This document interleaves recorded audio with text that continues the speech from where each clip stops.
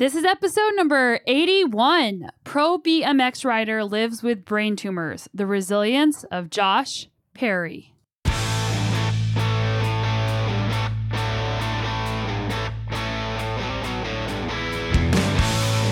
Welcome to the Sonia Looney Show. This is a podcast about how to live a high-performance life, spanning the categories of mindset, plant-based nutrition, and inspiring stories to help you be better every day. BMX has conditioned me in my mind to just get up and try again and treat things like an injury. At the end of the day, there's no failures. It's just an opportunity to learn and to progress and do better next time. So I just foster that mindset of just, what do I want? And let's focus on things I want and kind of accept this is my reality. These are the cards I'm dealt, but other people are worse off. Welcome to the first week of December. It's hard to believe that it's winter. And here up in BC, we've actually been having a late fall. It hasn't started snowing a ton here yet. It's been beautiful. It's been sunny. And I've been inside riding the trainer.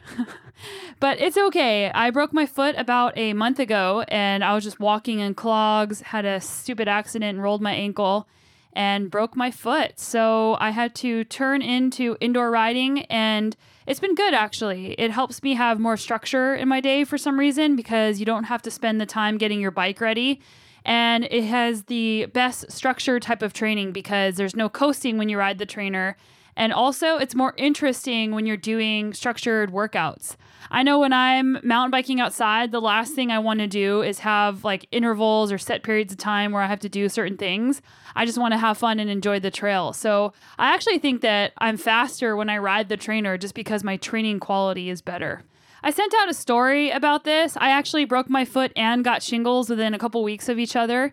And I wrote a blog post on my website, which is sonialooney.com.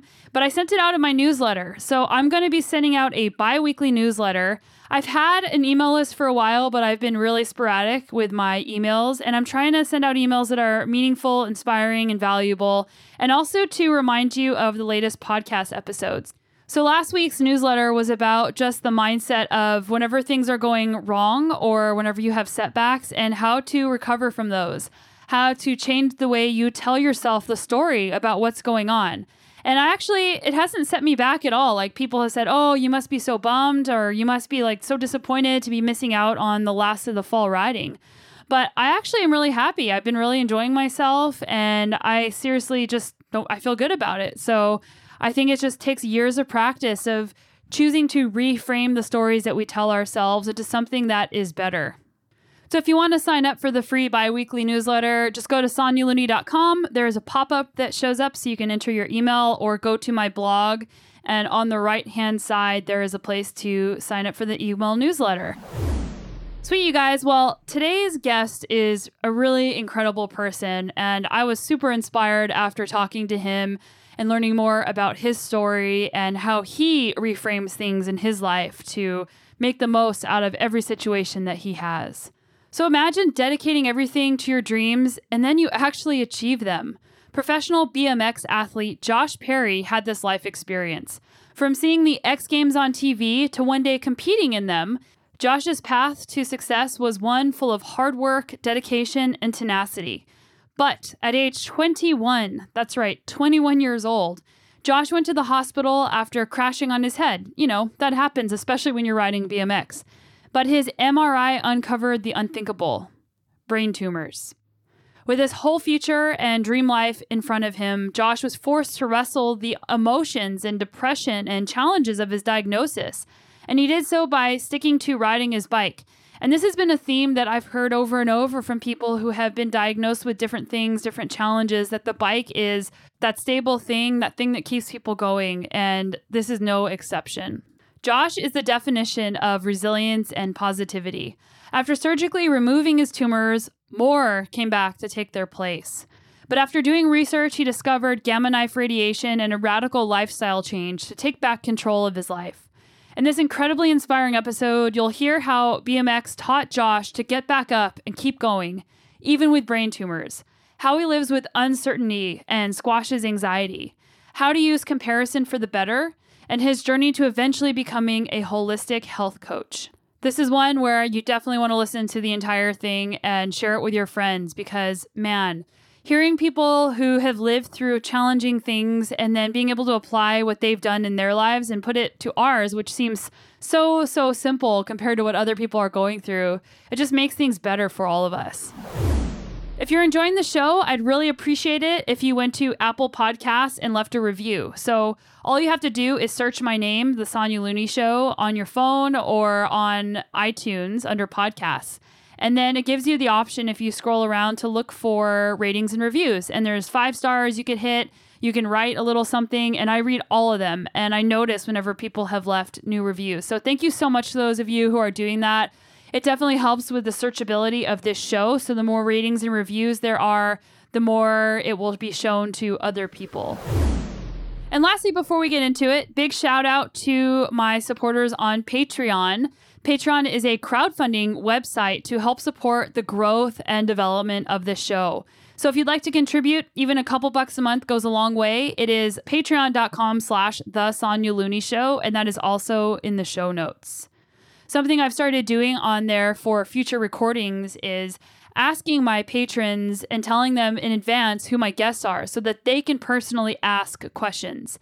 And the first episode where this is going to start, you're going to start hearing this because I record a lot of episodes in advance, is in a couple of weeks. And one of my guests, their name got called out on the show and their question was asked to the guest. So if you want in on that, also make sure you go to patreon.com/The Sonia Looney Show and we'll see you there. All right, so let's get into this awesome story with Josh Perry.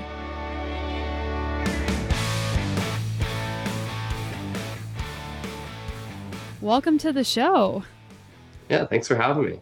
This is so awesome. You're actually the first BMX rider I've ever met and the first BMX rider on this show. And I mean, I feel kind of bad saying this, but we kind of forget about BMX as a discipline of cycling on the endurance side of things. So it's just super cool to get to connect with you.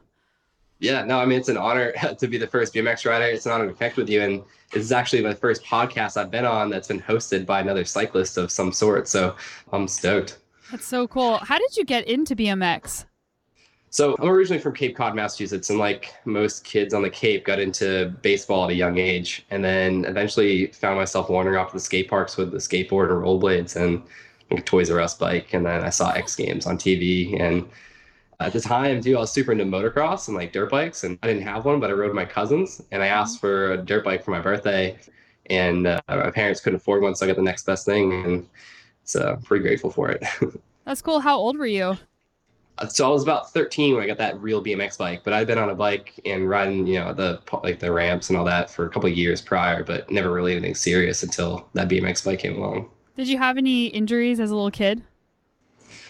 Besides like the normal scrapes and bruises and things like that, not until I was about 15. And then I hyperextended my elbow and broke it at the same time. So That was the first real injury. That sounds really painful.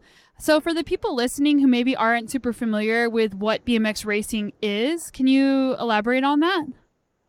Yeah, so BMX racing and BMX freestyle are two different things. And I ride the freestyle, so like the X Games, like the jumps and the ramps and all that, backflips. BMX racing is on a racetrack. So I've actually only been on a racetrack a handful of times. And actually one of the times we found like the berm that was cemented and then it was doing tricks on it like a quarter pipe. But so freestyle is just dirt jumps, skate parks, vert ramps, out in the streets, things like that. But yeah, I never got into racing. My little brother did when he was younger. I was a little jealous because it teaches you a lot of bike control. So like for racing, you have to try and complete laps of the track, the fastest and the most smooth. Is that how that works? Yeah, so I don't know if it's like, I'm not too familiar. I don't know much about it, but I believe it's not about like how smooth you are. It's just about who crosses the finish line first under the rules of not cutting off different parts of the track. So okay. And then freestyle, I can't even imagine doing a backflip on a bike. Like that's so how do they have judges that judge it kind of like they would in like in gymnastics or something? Yeah, exactly. They have a handful of judges. I think now they're trying to standardize it with the the Olympics and the UCI involved for a sport. Specifically, 2020 will be the first event for freestyle BMX. So they have, I think, different things, like tricks, like difficulty of the tricks, use of the course, amplitude, and creativity, and all that good stuff. And then they come up with a score. That's so cool that they're going to have that in the Olympics. Yeah, no, we're all stoked. It's a big push for BMX freestyle. And BMX racing, I think it's been there 2 or 3 times now. So, they're fairly new, but yeah, freestyle, we're stoked, and it's gonna, hopefully do a lot of good for the sport and expose the positives of it and get more kids ultimately into it so it allows it to grow. Yeah, like what is BMX culture like? It can be very diverse. I mean, we have, same with mountain biking, you have people from all around the world. So everyone, they have their own little things and cultures where they come from. And then the greatest things about bike riding in general, I'd say, and, maybe I'm not trying to speak for you, maybe you could, say the same thing, though. It's like you see another person riding and then you just instantly become, good friends. And I've created such great, friendships from around the world just because, do a similar thing and you're passionate about it. And hey, you want to hang out? You want to ride? Cool. Yeah, that's something that's so special about the cycling community is yeah, you can go anywhere in the world and you can just plug right in and have instant friends. And there aren't, I mean, I don't know what it's like in other sports, but it just seems like because of the nature of cycling, because it compared to other sports, it still is kind of grassroots. Like Mhm. it's so awesome to have that connection and just to share the stoke. Yeah, no, 100%. That's like the best thing. It's just the friendships and the good times you have and the travels. If you're fortunate enough to travel for riding, it's even cooler. You get to see other parts of the world and experience it with your best friends. So I love that you saw the X Games on TV and you're like, I want to do that. And then you found yourself going to the X Games. Yeah. So tell us how you did that and like how did you deal with the pressure of being there because you're being judged by a bunch of judges and you have to do all these tricks and there's pressure now. So like how did you do that? Yeah, so I think it was 2006. I started riding the amateur series that they used to have back then called the Free Flow Tour. It was put on by Mountain Dew, and the pro series was called the Do Action Sports Tour. And then, so 2007 was my first year riding professionally. And then over the years, I continued riding on the tour. And then 2009, I won my first pro contest, and I beat one of the best in the game. Still today, he's one of the best. And he got second place, and we were friends, so there's some grudges held for a minute and things like that. But it was still, an awesome experience. And I think that win really put my name out there. I started developing a name for myself with different videos and things like that, but never really had any good contest standings, like as far as like getting top 10 or top five, always like top 24 or above. But then that event, I won, and I won the best trick contest that same weekend, landing a trick that hadn't been done yet. So I think that put my name out there, and then continued on the Do Tour that year, and then got an invite for X Games. And it was cool because I was like, so hyped. It's like a childhood dream, and BMX, we're just like, it's like the Super Bowl of our sport, and it's just an amazing thing. And, I never really thought it'd be a reality. And so when I opened up that email, I was blown away. And my goal was just to not get last place. That's all I cared about. I just wanted to do whatever I could to just not end up last. And I think I got like 14th out of 20 that get invited. So, I was pumped. But the pressure, I mean, I was already familiar with contests and competing for about 4 years at that point. Well, 3, I think, professionally. So it was just this, another day, just a little bit more cameras around, that's all. But yeah, I don't think there was too much pressure. I just didn't want to get last place. I just was having fun and just living it up. That's so cool. So you just mentioned that in one of the contests you did a trick that had never been done before. How do you decide what tricks to do? Because if that trick hasn't been done before, there's a bigger risk. So how do you mitigate risk versus reward in these situations? Oh man, you don't really think about the risk too often, or at least you try not to, because then that's when the mindset comes in and you change things up and you end up getting hurt. But it was interesting because it was a variation of a trick that was my favorite trick at the time, and I'd been messing around the foam pit back at Dave Mira's training facility, and just it worked. And I never did it on the resi ramps, like the padded ramps, and I never did it on a real ramp. But at that contest, which was I wasn't supposed to be at that contest, it just happened to work out that a friend invited me to go do some demos, and then on the way we stopped there, and then I signed up for it. And it was during my second run of the actual contest. I think what they did was one run, and then the second part of it was like a jam format with the 3 riders at a time. And I did all the things I wanted to, and I just remember just like out of nowhere, I just was like, all right, let's try it. And I went and tried it, and I almost landed it, and then time ran out, and then I got signed up for best trick because of it, and then just tried it I think 10 times. There's a video online of me just getting worked, just trying it because it was a smaller jump, and I kept landing at the bottom of it and just like whiplashing around and like flying off my bike, and then I finally got it. But yeah, I was just hyped and just figured I'd try it. This felt right. So what was it? So it's a 360, and then you do a bar spin, another bar spin, and then tail whip. And yeah, I've done it like I think once no, I've done it like two more times after that contest the same year. And then I've done it in film recently, like the other year. And it's interesting because it's just such a risky trick that you don't really like, I don't think you ever really get it dialed. I don't know. Maybe just if I did it more, but I was just stoked to do it like a handful of times at contests and kind of moved on. That sounds so badass. The idea of doing 1 360 period, it just seems to blow my mind. And then you're like, I did this. And then I like, yeah, tail whip at the end. And yeah, Yeah. that's so awesome. It's crazy because the video, it like doesn't look like I have time to make it happen. And then it just like somehow comes right around under my feet just before I'm about to land and rode away from it. Cool. Can you send me a link? That way I can put that in the show notes for people so they can watch it. Yeah, I'll try and find it. I'll see if it's still up there. It's from 2009. That was the contest I won. So it was like almost 10 years ago. It might be a little pixelated with the quality back then. But yeah, I'll definitely send it over if I can find it. Cool. So you mentioned that whenever you're doing some of these tricks, you don't think about crashing. You don't think about what would happen if it doesn't go well. And that's actually not very easy to do. Like with mountain biking, a lot of people send me messages and they're like, oh, how are you doing some of these things? Because all I think about is crashing. You know, and I do that too, but there are the days where it's like I'm riding down something and I'm thinking, oh, if I crash, this is going to be bad. So do you use visualization? Like, what did you do to strengthen your mind so that you only think about the positive things that come out of that?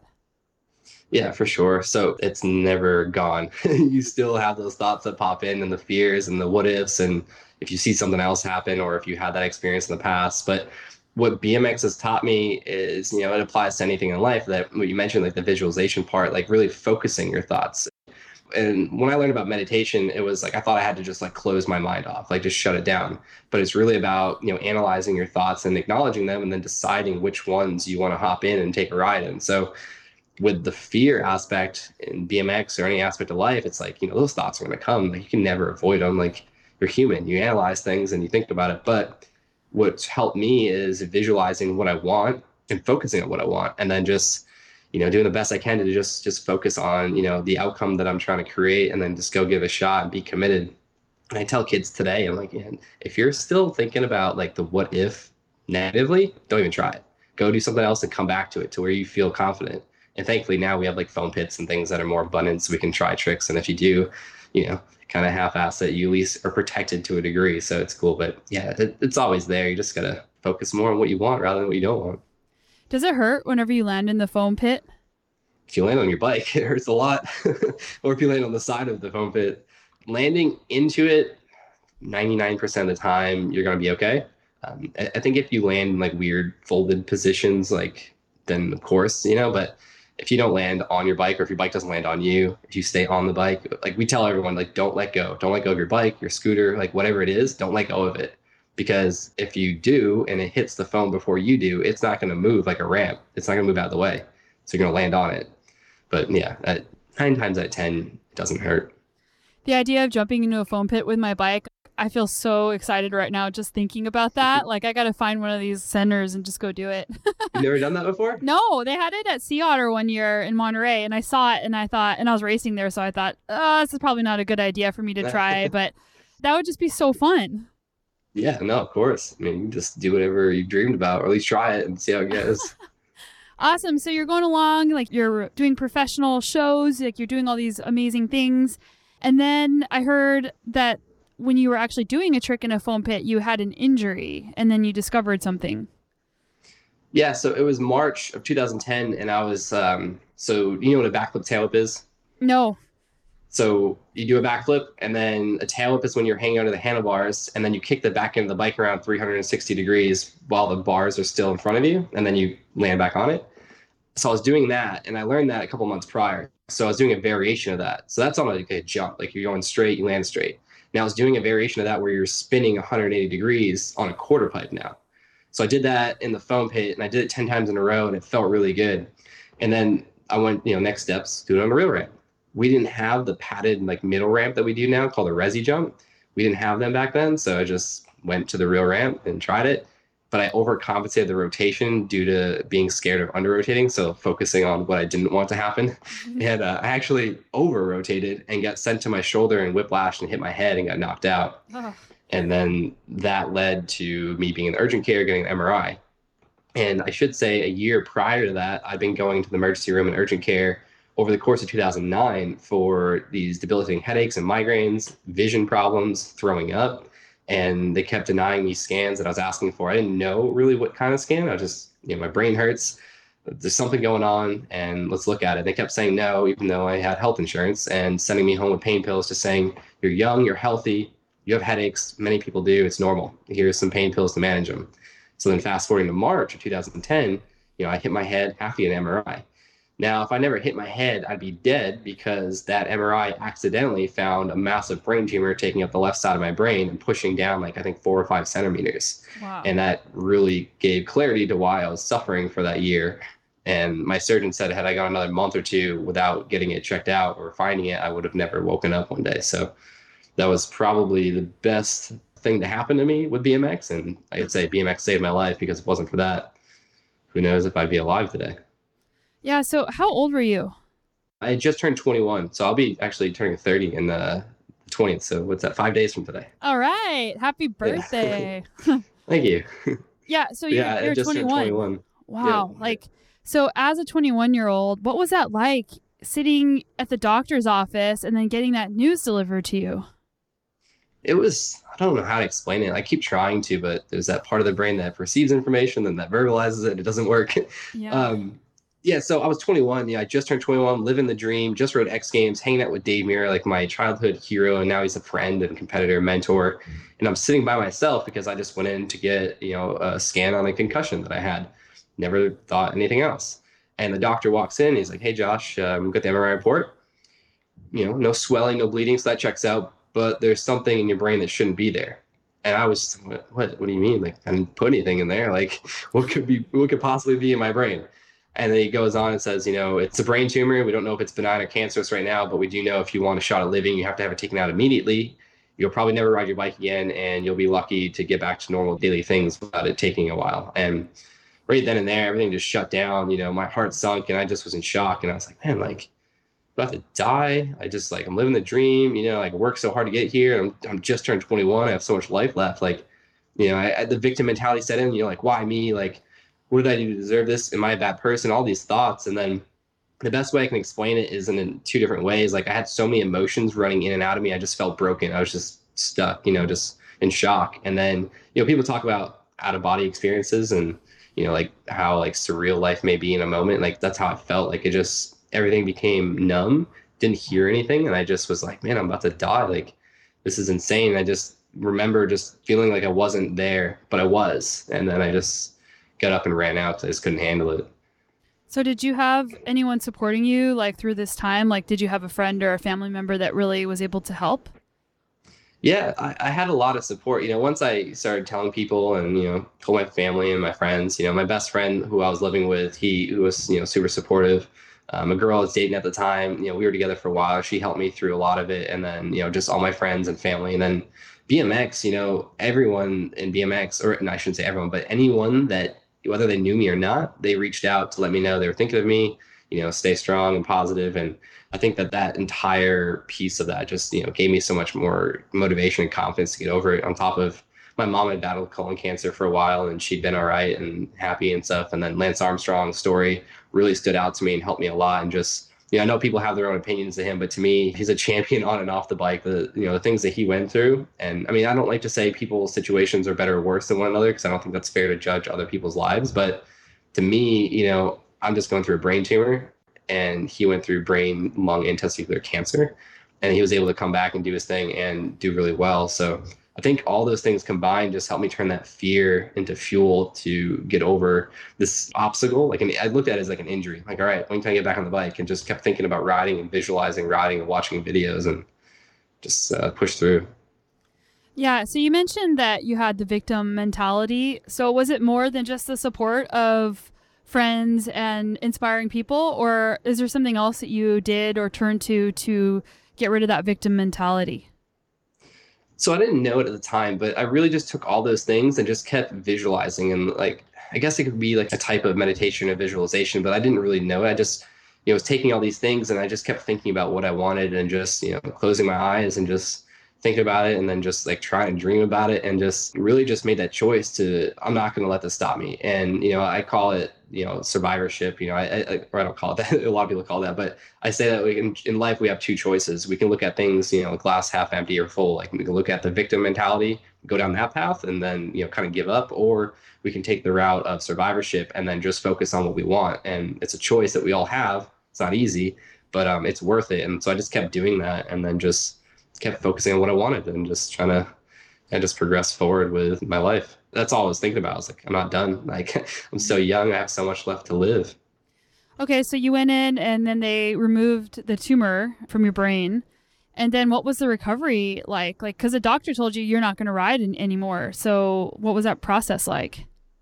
Yeah. So the doctor that diagnosed me said that. My surgeon was like, all right, I haven't seen one this large in a while, but we'll get it done. And it just super confident. And, he was Dr. Alan Friedman at Duke University. And I did a lot of research and found that he was like the top guy in the world. And, so he was confident with it. After 6 hours, came out, and despite the list of symptoms and risk that I had to sign off of, I was alive, seeing, could hear, move, and all that stuff. And it was surprisingly, it only takes the skull 4 weeks to fuse back together. So I was back riding in 5 weeks. Took me a good couple weeks to get back into it, like learning how to spin and flip and just body awareness in general. But then I think it was 7 or 8 weeks after that, I was back in England competing, and I got 8th place at the first contest back I competed at. So I was just blown away. I thought I was going to be out for a year at least. That's awesome. So were you worried about like crashing on your head after the surgery?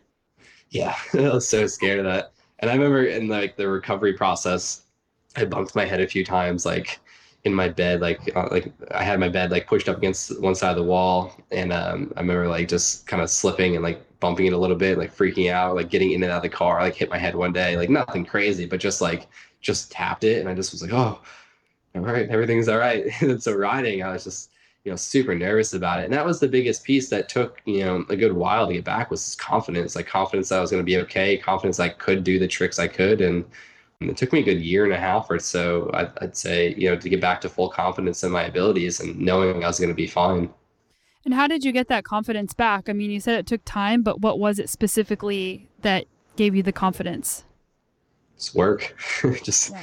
kept putting in the time and the work, and just trying to get back to where I wanted to be, where I was, and then progress to where I wanted to go, because I wasn't done progressing. And thankfully I didn't give up, because I've learned so much since and progressed on and off my bike. But yeah, I just kept putting the work in. I don't think there's any magic trick or tool. I think you just got to put the work in and have the belief to go with it, and that equation is going to lead to success one day or another. So I just kept putting the work in.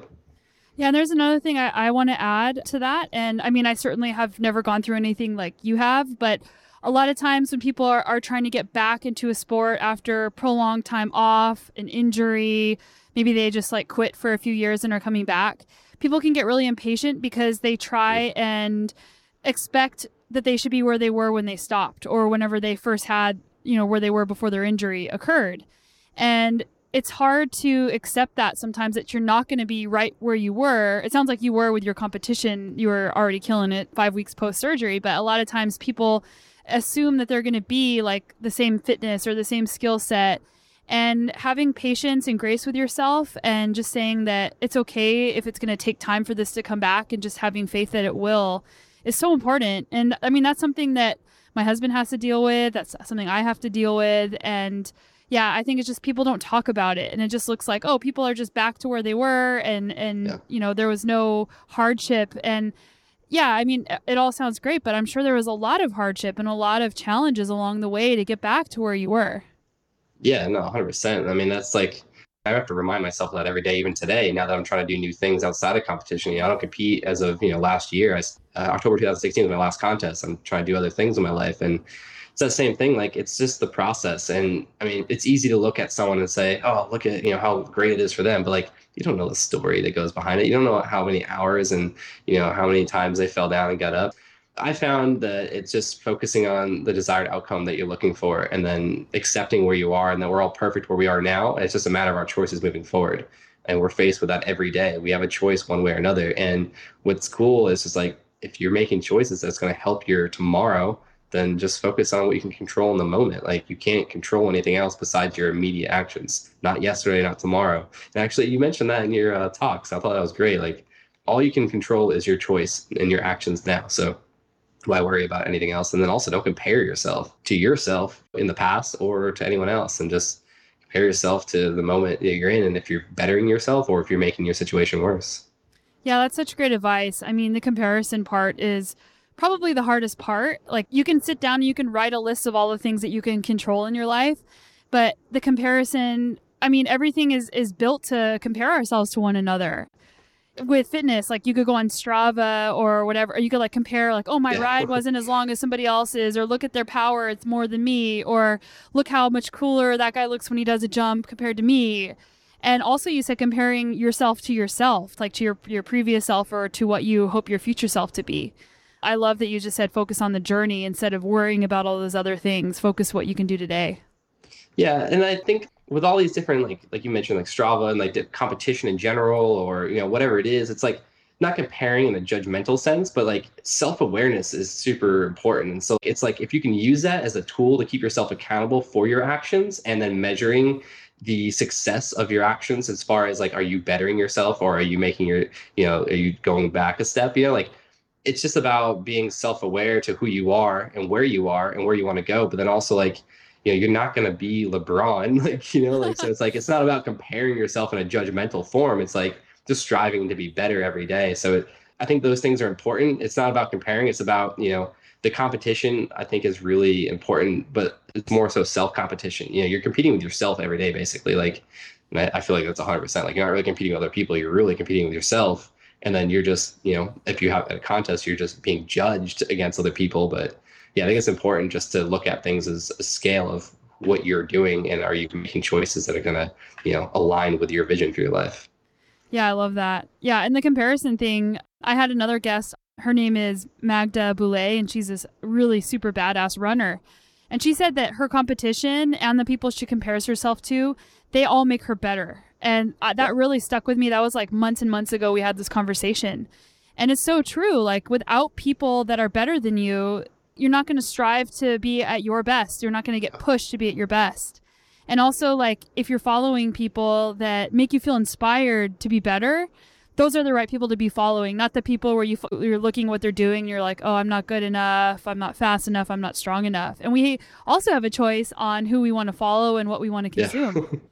Exactly. Yeah. And I mean, that's why I moved to Greenville from Massachusetts when I was younger. Like I was 17. I actually dropped out of high school and my parents supported me. I quit my job and I, moved to Greenville to train with the best because I wanted to progress. So I knew I needed to be where the best were, training on the best, ramps. And it skyrocketed my riding. Like I progressed more in the first year I was there than I ever had done on my bike. Like it was insane, but it wasn't like, oh, I'm not worthy because I'm not as good. It was like, I want to do that.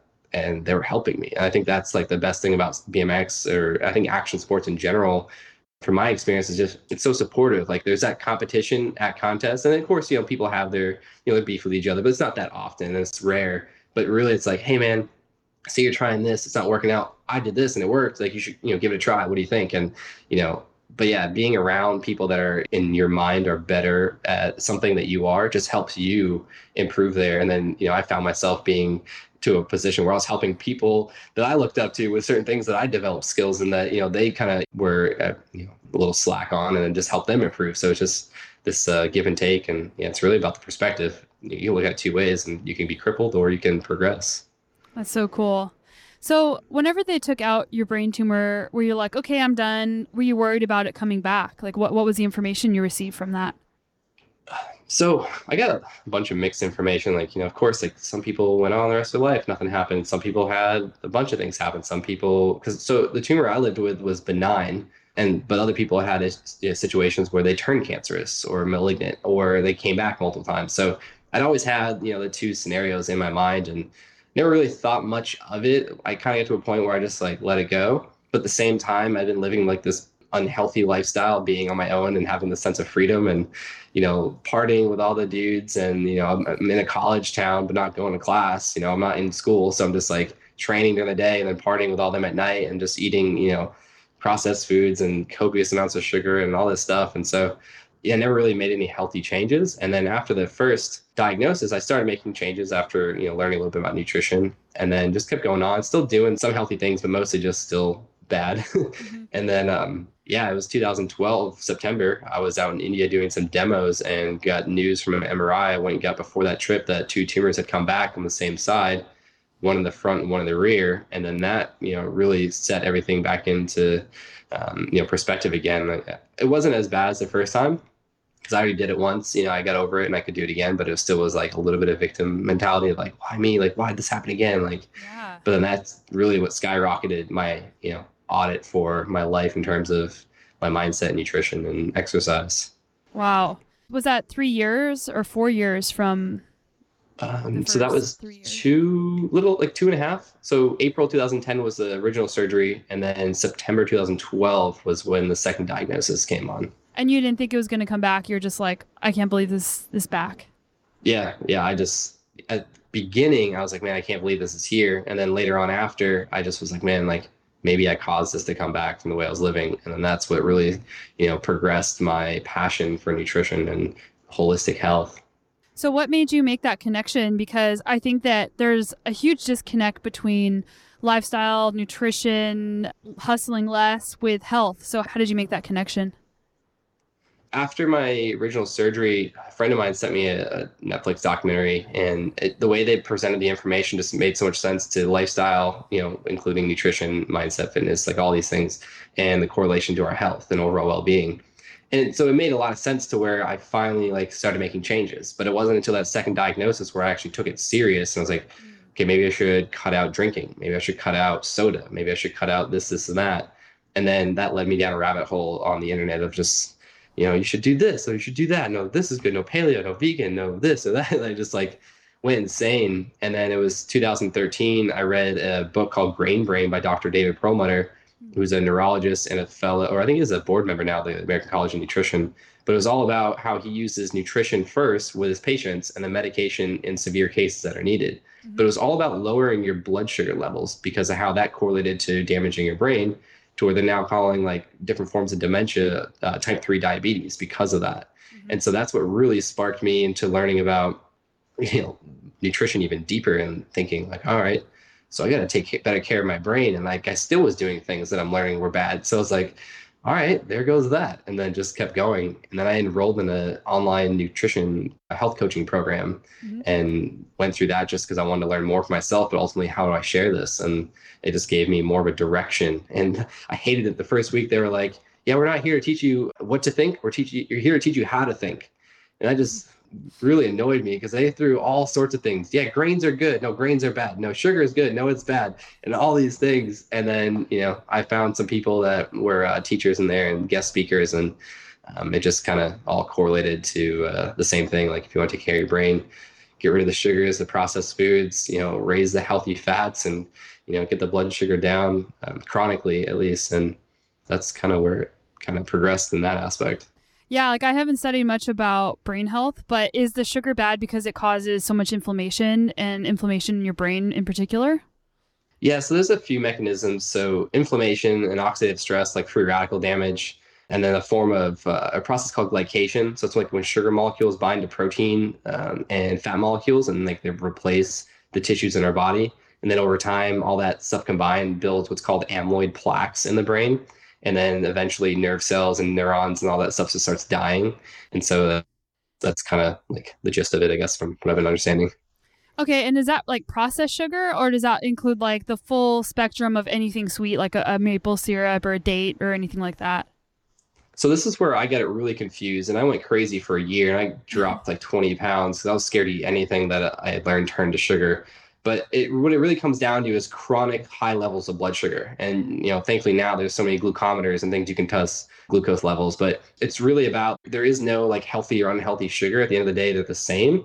It's just about how much you have. So of course, cutting out the simple sugars like processed sugar, juices, energy drinks, sodas, and then moving on there, there's this debate between honey and agave and maple syrup and all that. And it's like, there's so much context needed, but for the majority of people that have pre-diabetes and don't even know about it, which is I think 81 million people in this country now. It's about chronically lowering your levels of blood sugar. So it could be, you're overeating sweet potatoes and carrots and beets and fruit. And if you test your blood sugar and it's like above 150, you're like, bro, like 120 to 150, you got pre-diabetes. Like, and that manifests over time. So it's not really about a healthy or unhealthy form of sugar. It's just about the amounts you're eating and then, your activity levels and your timing and your biology. Like there's so much to it. But yeah, at the end of the day, like long story short, it's just about getting your blood sugar levels chronically lowered. So that way things flow better and your body's natural detox mechanisms actually work and you're not creating all this inflammation and stress in the body. Yeah, and something I want to add to that is like people ask me all the time, oh, like is juicing healthy? And most places you read, it's like, yeah, there might be some vitamins and minerals in the juice itself, but it is really sugary because you've stripped out all the fiber. So if you want to eat lots of fruit, it's better to have the whole version of it because now you're getting all the fiber with it, which slows down that process. Yeah, there's so much information. Right. there's so much, and so there's so much. It depends on the context where the person's coming from. Where I was coming from, I was drinking a 2-liter Dr Pepper a day, processed foods. My breakfast was toaster strudels and some eggs on white bread toast, and then all the different fast foods throughout the day. But I was in shape. I was young. Doctors told me I'm healthy, so just kept doing it. Didn't know. I wish I knew the stuff I knew now as far as testing my levels. I wonder what my blood sugar levels was back then. It probably was so high. Yeah. And I mean, there's a huge misconception. People think that if you're an athlete and you have muscles or you're winning things that you're healthy. And you could be super unhealthy and you could be the most ripped up, strong looking person and you could have cancer or you could have heart disease or you could have diabetes and you just don't even know it. Yeah, and that's what I've learned. What one of my messages I share through my story is health is internal. Because on a piece of paper or a photo, I was perfect picture of health, but who knew I had a brain tumor? And so yeah, it's definitely health is internal. And there's a thing called have you seen the documentary Fed Up? No, I haven't. It's about sugar, and they follow these different families. And one of the families is these two brothers, about the same age, and one's very overweight and one's skinny. And they MRI them, and they show that the skinny one, they eat the same diet. The skinny one actually has more damaging fat called visceral fat around his organs internally. So although his adipose tissue, which is what you see in large, obese people, he was skinny, he had more damaging or more riskful fat in his body around his organs. So it's not about what's the outside, don't judge a book by its cover. It's health is internal. And the only way to know is by looking and seeing what's going on. Wow. So I want to go back to this second diagnosis. Did you have brain surgery again, or did you do something else to get rid of the tumors? So the surgeon said that it was just not worth the risk, even more so with how small they were. But because the original tumor wrapped itself around an artery in my optic nerve, it was just residual growth because he couldn't risk hitting either of them because I could have become paralyzed, bled out, died, had a stroke, and the list goes on. So he suggested radiation, and my mom went through radiation, and I just didn't like that. And I was just like, no. I went to Dr. Google and came across a technology called gamma knife radiosurgery. And I was like, knife and surgery? He said, don't have them. Let's look into this a little bit more. A lot of people are saying positive things. It ended up being non-invasive outpatient procedure, and they use 180 degrees of radio wave beams with a computer to pinpoint where to treat an area in the brain or spinal cord. And so went through with that in Boston at Tufts Medical Center. And then they wanted me to take a couple of days off just to make sure I didn't have any symptoms, which I didn't. So I was just riding, I think, 6 days later. But because of that, they shrunk for about 3 or 4 years. And now they've just been stable the whole time. Mm-hmm. So it's a great scenario for me. So do you have to keep getting in and getting them zapped, or is it just just the once? Done? Wow, that's awesome. Just the once. And then just yearly and bi-yearly MRIs just to check up on them. And so can you use that for all different types of cancer, or is that specifically for brain and spinal? I believe it's just brain and spinal cord. I don't think they use it anywhere else, but they're innovating so much, so I don't even know. They could probably do a bunch of things with it now. That's so cool. From my understanding. That's so cool because, brain surgery is pretty invasive. So to be able to not do that and have almost an outpatient procedure, that's crazy. And some tumors are inoperable, and I've come across this community of brain tumor survivors, and, it's amazing what some people are going through. And, they're not able to have operations on them because they're on their brainstem or in like certain weird locations that would be so like it'd be too much risk versus reward. Hmm. And it's super helpful. But then also, had I got an MRI a year and a half before the diagnosis when I asked for one, the tumor may have not, like, we don't know this, so I'm not trying to put blame on the doctors, but like it could have been small enough where gamma knife would have been an option, Hmm. but we would have never known because we didn't scan. So that's also why I'm such an advocate for medical imaging. And if you're paying for health insurance and your doctor's not trying to work with you, I've learned that doctors have a big ego. Not all of them. There's tons of great doctors, but in my case, my doctor didn't want to be wrong, and I almost died because of it. My surgeon was, a little annoyed with that. But Hmm. so yeah, I think everyone's their best advocate. No one knows yourself and your body better than you. So yeah, medical imaging and being your own advocate, finding a doctor that's going to work with you is super important. And how do you live with, like, maybe you don't have anxiety around this, or maybe you did and you got over it, but like knowing that you have brain tumors and knowing that they're physically there, like every single day, how do you process that? Yeah, so it's something I try not to think about. As And I I bring it mean, up, sorry. no, I mean, I'm making, my mission in life now to share my story. So I talk about it every day. But it's interesting, like, I didn't know at the time as things were going on that I was, I don't know how to word it, but I just was like redirecting my focus to what I wanted rather than what I didn't want. And then so I'm totally comfortable talking about it, of course, I always do, but I don't know. I have moments where I'm just, like, this is crazy. Like, but that's also why I make the choices I do. So that way I can better my scenario and prevent anything from happening. But at the end of the day, too, it's a choice. And the first tattoo I ever got across my forearm says, fear is just a thought and thoughts can be changed. And to me, that's just our thoughts, our emotions come from our thoughts. Like they're just choices. We can choose to give into a thought that's going to be negative and that's going to create a negative emotion, but what are our actions going to be? Are they going to be, we're going to be bummed and sitting around and not doing the things that we love or want to do. And then our reality is going to be, oh, life sucks.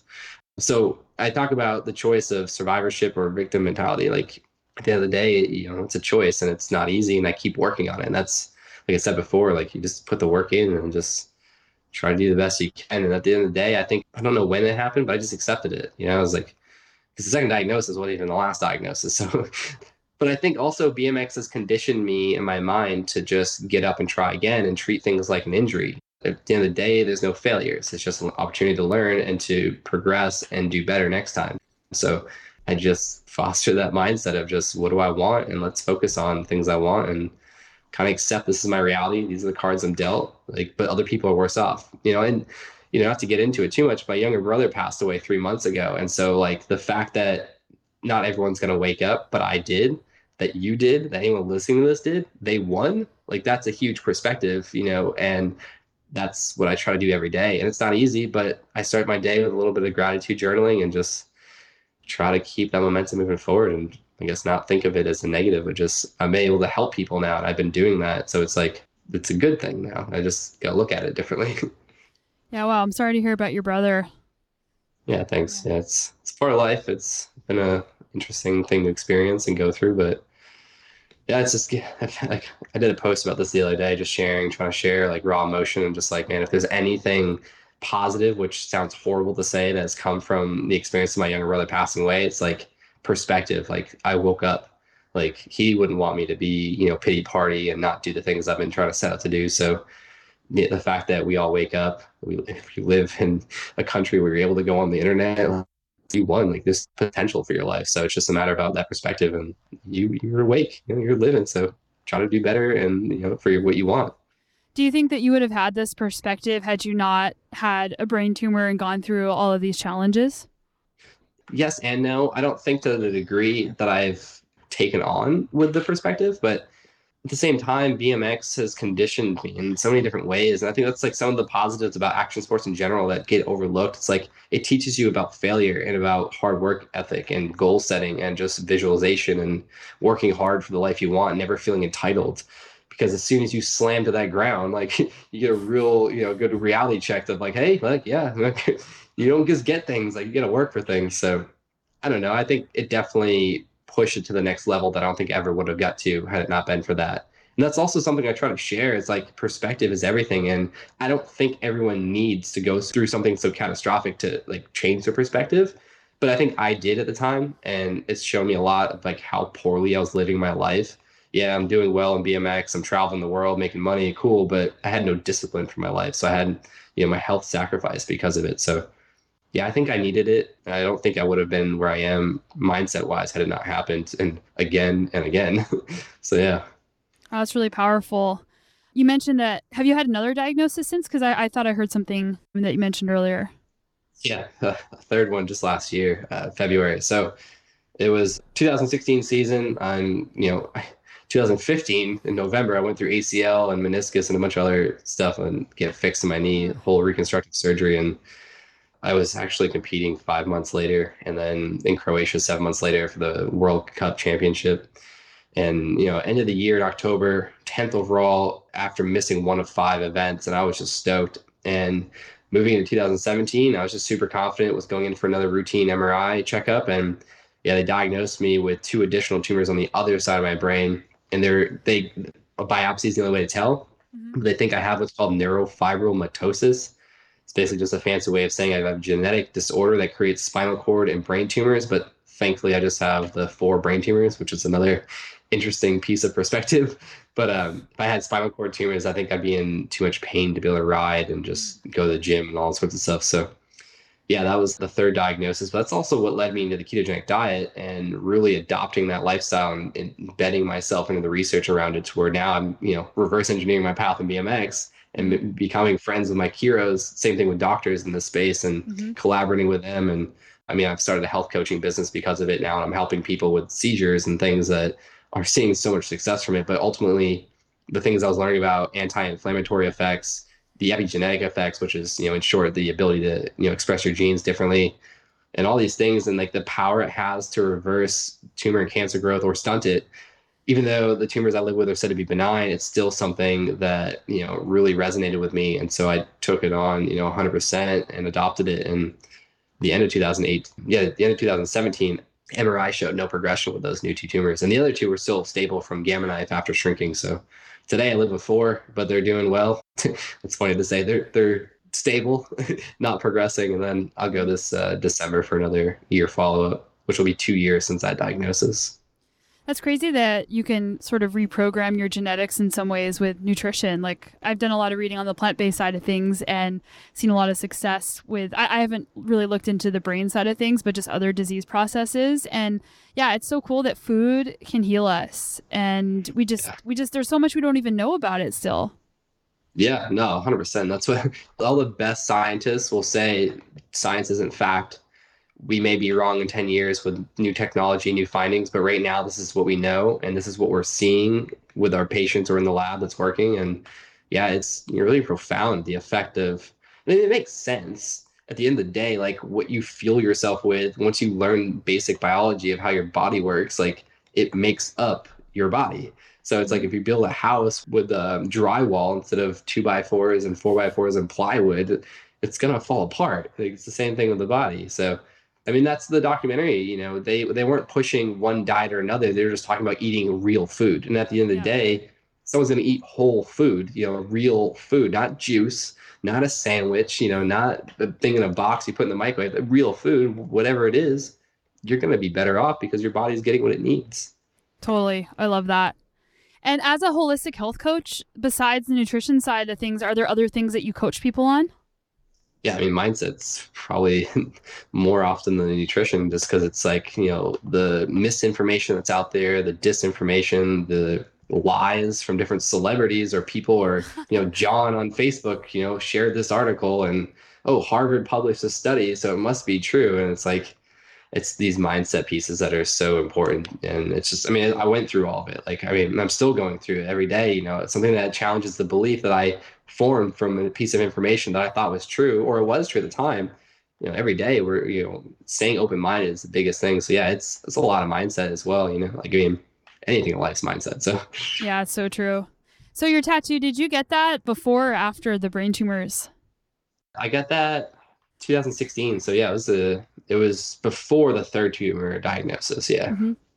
And what do people say on the street whenever they see that on you?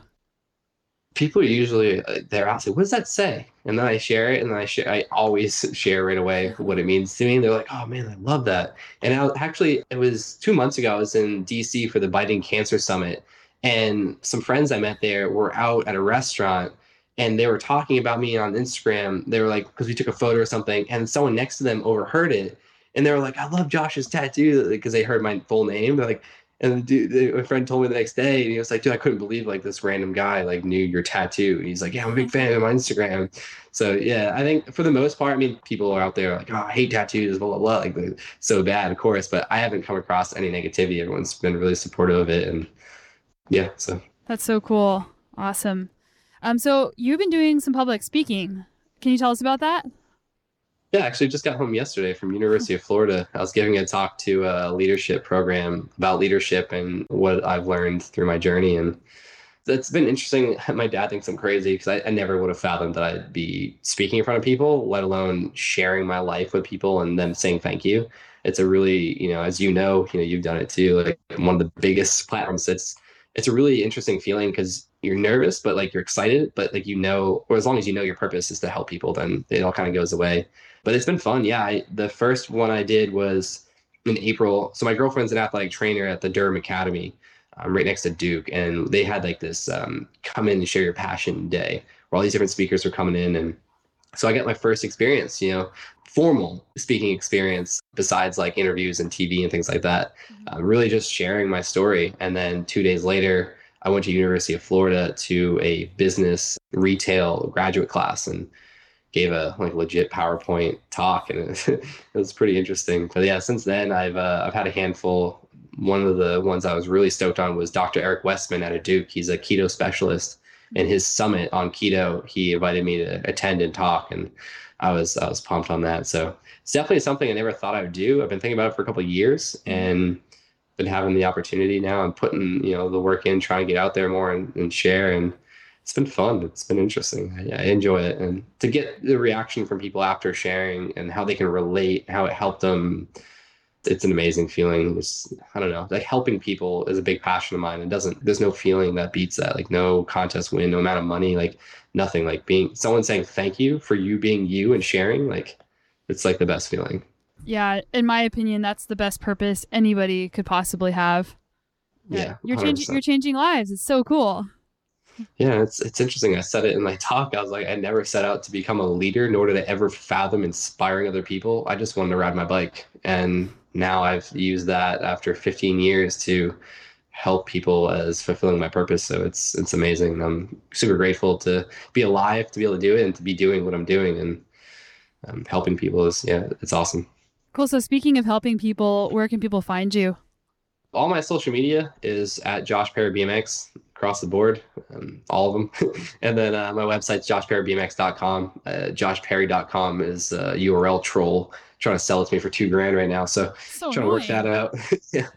And then on Instagram, Josh Perry is like hasn't been active since like 2012, and it's some kid that won't respond. So I don't know, maybe I'll get a hold of Instagram one day and be able to take that name over. But yeah, Josh Perry BMX everywhere, and I'm the most responsive on Instagram, but I do the best I can to respond to every single comment and DM. A little story when I was 16 on MySpace, I messaged my favorite bike rider back then, and he responded. He was like, "Yeah, you ever come out to Texas? Let's ride." And so I've always made a point to just not like do the best I can to not let anything go by and just try to respond, even if it's just a quick thank you or hey, what's up? Like, yeah. But yeah, me too. It's so awesome. Yeah, I have the same thing on Instagram. Like I have to do Sonia_Looney because someone that doesn't even use like they posted 5 times like many years ago. Yeah. And I've sent the messages. It's like that should be they should have their account retired like if they don't use it. Yeah. Inactivity after so long should be gone. Yeah. Awesome. Well, thank you so much for coming on the show. And it's been really cool to get to connect with you. And even though I've heard your story and you've been on other podcasts, and people should definitely go on Apple Podcasts and search in addition to this one to hear some of your other interviews.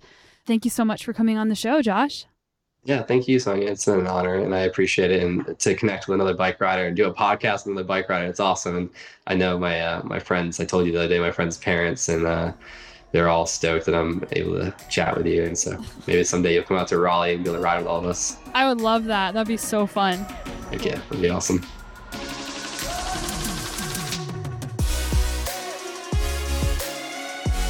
Who wants to go jump your bike into a foam pit with me? That sounds awesome. But also Josh's story just has really left an imprint on me and is something that I think about almost every day. And seriously, imagine being 21 years old when hearing this. Like, I think about who I was when I was 21, and I definitely wasn't nearly as mature or grounded as Josh was and is. If you like this episode, don't forget to take a screenshot and share the show with your friends. That way they can hear the awesome guests and their story to have a little bit more inspiration in their lives. Hope you guys are having a great holiday season so far. And if you want to surround yourself with people who are choosing to do healthy things, to make healthy meals, even some unique Christmas gifts, join the Plant Power Tribe Facebook group. Everyone's welcome. It's just about healthy habits with a theme, with a focus on eating plant-based nutrition. So you don't have to be a vegan. You don't have to be a vegetarian. You just have to be interested in being a little bit better every day. Awesome. So we'll see you there, guys. Thank you so much for listening to the show. Thank you so much for joining me.